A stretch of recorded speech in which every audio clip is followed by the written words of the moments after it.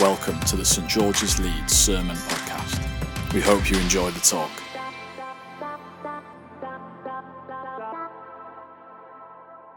My name is Lizzie Wolfe. I'm the rector here at St George's. And this morning we are coming to the end of our series, Growing on the Frontline, which is based on some material from LICC, the London Institute of Contemporary Christianity. Now, if you are joining us for the first time today, let me catch you up briefly. And if you have been following along with us, hopefully this will serve as a helpful reminder. Frontlines are nothing to do with a battlefield. For our purposes, frontlines are anywhere that we regularly spend time with people who are not Christians. So if you think about your own life, for many of us, it will be our workplaces, but it could be the school gate, or it could be another group that you are part of. On our front lines, we want to be fruitful. Now, fruitfulness is a very biblical image. It comes up in lots of different Bible passages. It means that we want to bring glory to God. We want to participate in the restoring and renewing work of the kingdom of God. We want to make an impact for Jesus. In this sermon series, we've been thinking about how we can become more fruitful on our front lines, becoming aware of our desires and emotions and how they often affect our choices. Thinking about how we can keep developing our relationship with God in different spiritual seasons, especially winter seasons. Using the language of Romans 12, the passage that Chinadu has just read to us, that inner growth is the renewing of our minds. So verse 2, it says, "Do not be conformed to the pattern of this world, but be transformed by the renewing of your mind." We don't want to accept the ways of our culture uncritically without thinking about whether they are right and godly. We don't want to let our unchecked desires and emotions decide what we are going to do.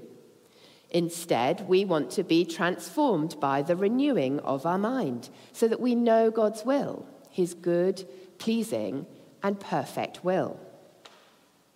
Now, that's all good. In fact, it's hugely important. And if you have missed any of the talks over the past 5 weeks, I would encourage you to listen back to them. They're all available on our website. But inner growth is not the whole story. If we're going to become more fruitful on our front lines, inner growth must lead to action. In the language of Romans chapter 12, renewing our minds leads us to offer our bodies as a living sacrifice. And that's what we are focusing on today, how to turn that inner growth into fruitful action. Now, when Dave and I got married about 12 and a half years ago, one of the things that he brought to the marriage was a lot of power tools. I actually already had a hammer and a screwdriver, but apparently that was not sufficient. So by way of illustration, if you bear with us, Dave is going to come and tell us now about one of his favourite tools.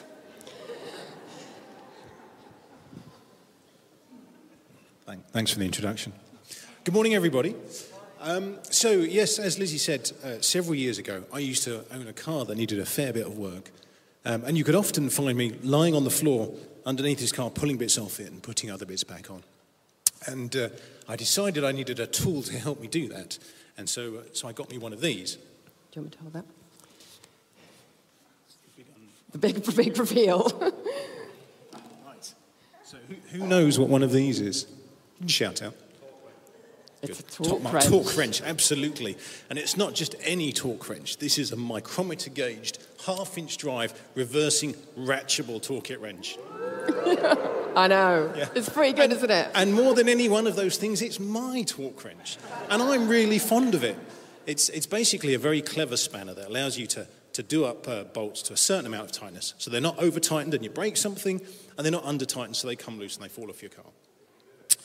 And like Lizzie said, I own several tools, and this is one of my favourites. I remember when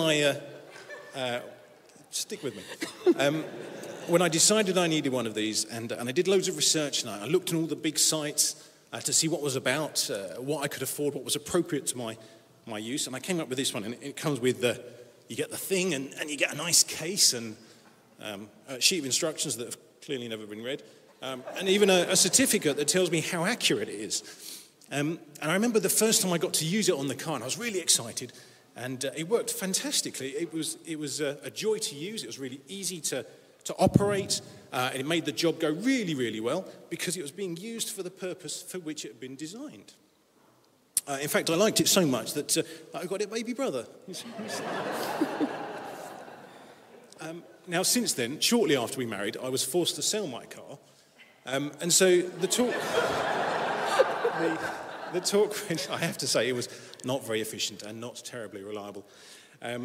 So the torque wrenches now, they now sit in their cases on my shelf in the garage. They're still fantastic tools. They still work really well. And when I do get the chance to use them, I love using them. But to be honest, now they sort of sit there and gather dust, and then it's a bit of a waste. So if we imagine these sitting in the garage at home in their toolbox, do you still love these tools?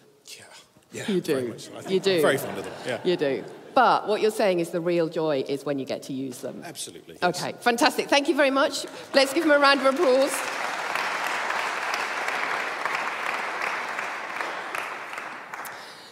Now, the torque wrench sitting in the toolbox is a picture of some Christians. We are well made. We are loved. But the torque wrench is used to tighten nuts to their correct tightness. That's its purpose. And the real joy, for people who like that sort of thing, comes when you take the tool out of the box and you use it for the purpose for which it was designed. And the real joy for us comes when our inner growth leads to action, because we were actually designed to be fruitful on our front lines. It is part of our purpose. And that's where the real joy comes. So how do we do that last stage? If we're already letting God renew our minds in all the ways that we've been talking about over the last 5 weeks, how do we do that final step and turn it into action so that we're not left like that tool sitting in its box? Well, this morning I want to talk about 2 particular things. The first one is prayer, and the second one is imagination. So, prayer, first of all. Now, during this series, we've talked quite a bit about different ways of praying. I know that some people have been trying what's called the prayer of examine, and I want to encourage you this morning to experiment, to try different kinds of prayer until you find something that really works for you in your current season of life.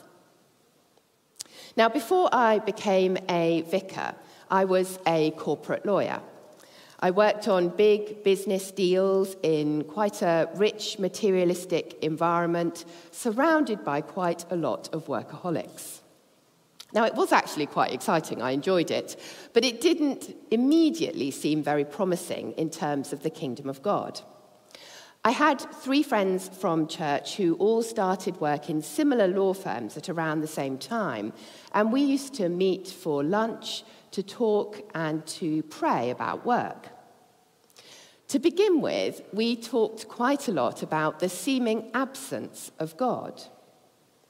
But an interesting thing happened, and after a while, as we kept on meeting, we found that we were mainly talking about the presence of God, prayers that had been answered, signs of the Holy Spirit. Now, of course, it wasn't that God had suddenly returned to our workplaces after a long holiday. He had been there all along.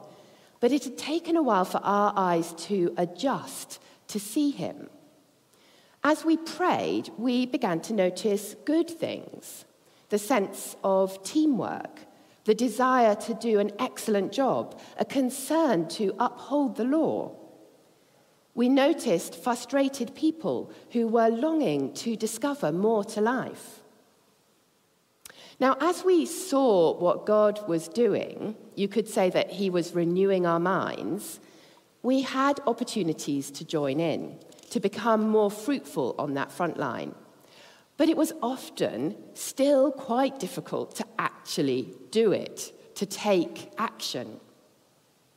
I remember frequently praying what sometimes people call arrow prayers. These are quick prayers that you fire off when you're in the middle of a situation. Mine were usually, Lord, help.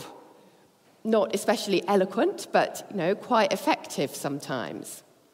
Now, LICC, in the material that we're using for this series, suggests something that's a little bit more developed than that arrow prayer, Lord, help. And they call it a pause prayer.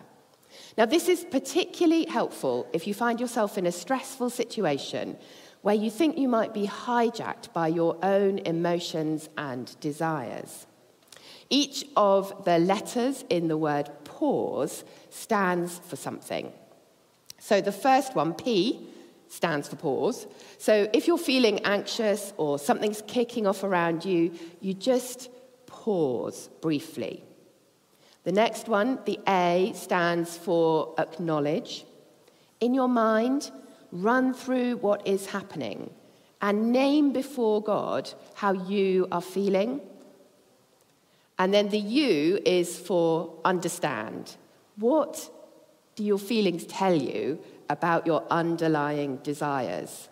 If you were here a few weeks ago, you might remember that we saw how that sense of fear often links to a desire for safety. If you're feeling ashamed, that can be that it's linking to a desire for approval. And if you're feeling angry, sometimes that means that you're wanting a measure of control in the situation. Then the S is about surrender. So you surrender your desires to God, asking him to meet your needs. So instead of trying to control the situation to get those feelings, those desires met, you surrender them to God. And then you can do the E, engage. Ask God to help you to respond in a godly and a loving way. Now, if you practice this sort of prayer, you can actually do it quite quickly. And it's very useful because it helps to break the momentum of our own unchecked desires that can kind of drive us to a particular course of action. So, for example, if somebody is having a rant, you can just pause whilst they're still talking. You silently acknowledge and you understand what's going on for you, how you're feeling as they're talking at you, and you surrender that to God. And hopefully what will happen is that you become more free to engage well, to take the kind of fruitful action that you might want to take. So that is an example of how we can pray on our front lines if we want to be more fruitful. The second thing I want to talk about is imagination. Sometimes I think one of the biggest barriers to fruitful action is that we don't actually know what to do. What should I say to this irate customer? How do I handle this decision from my boss that feels unfair? What can I do to support my colleague or the mum at the school gate who's feeling upset? Now, there is plenty of instruction in the Bible. If you take, for example, our passage from Romans chapter 12, it tells us, be joyful in hope, patient in affliction, faithful in prayer. Rejoice with those who rejoice, mourn with those who mourn. Live in harmony with one another. Do not take revenge. Do not be overcome by evil, but overcome evil with good.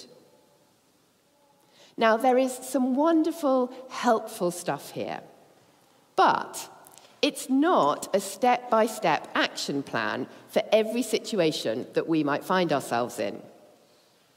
So alongside developing the particular skills that are relevant to our own workplaces and our own front lines, I think imagination is really important. Of course, we remember that God is able to do more than we ask or even imagine, but godly imagination can be really powerful. It can help us to come up with practical solutions, to navigate tricky situations and work out what action to take. Godly imagination is shaped by the Bible, including passages like Romans chapter 12, and it's also shaped by the Holy Spirit through prayer.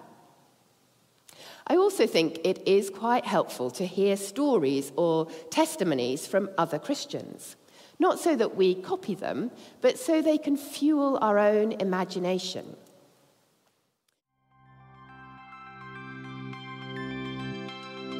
Thank you for listening to the St George's Leeds Sermon Podcast.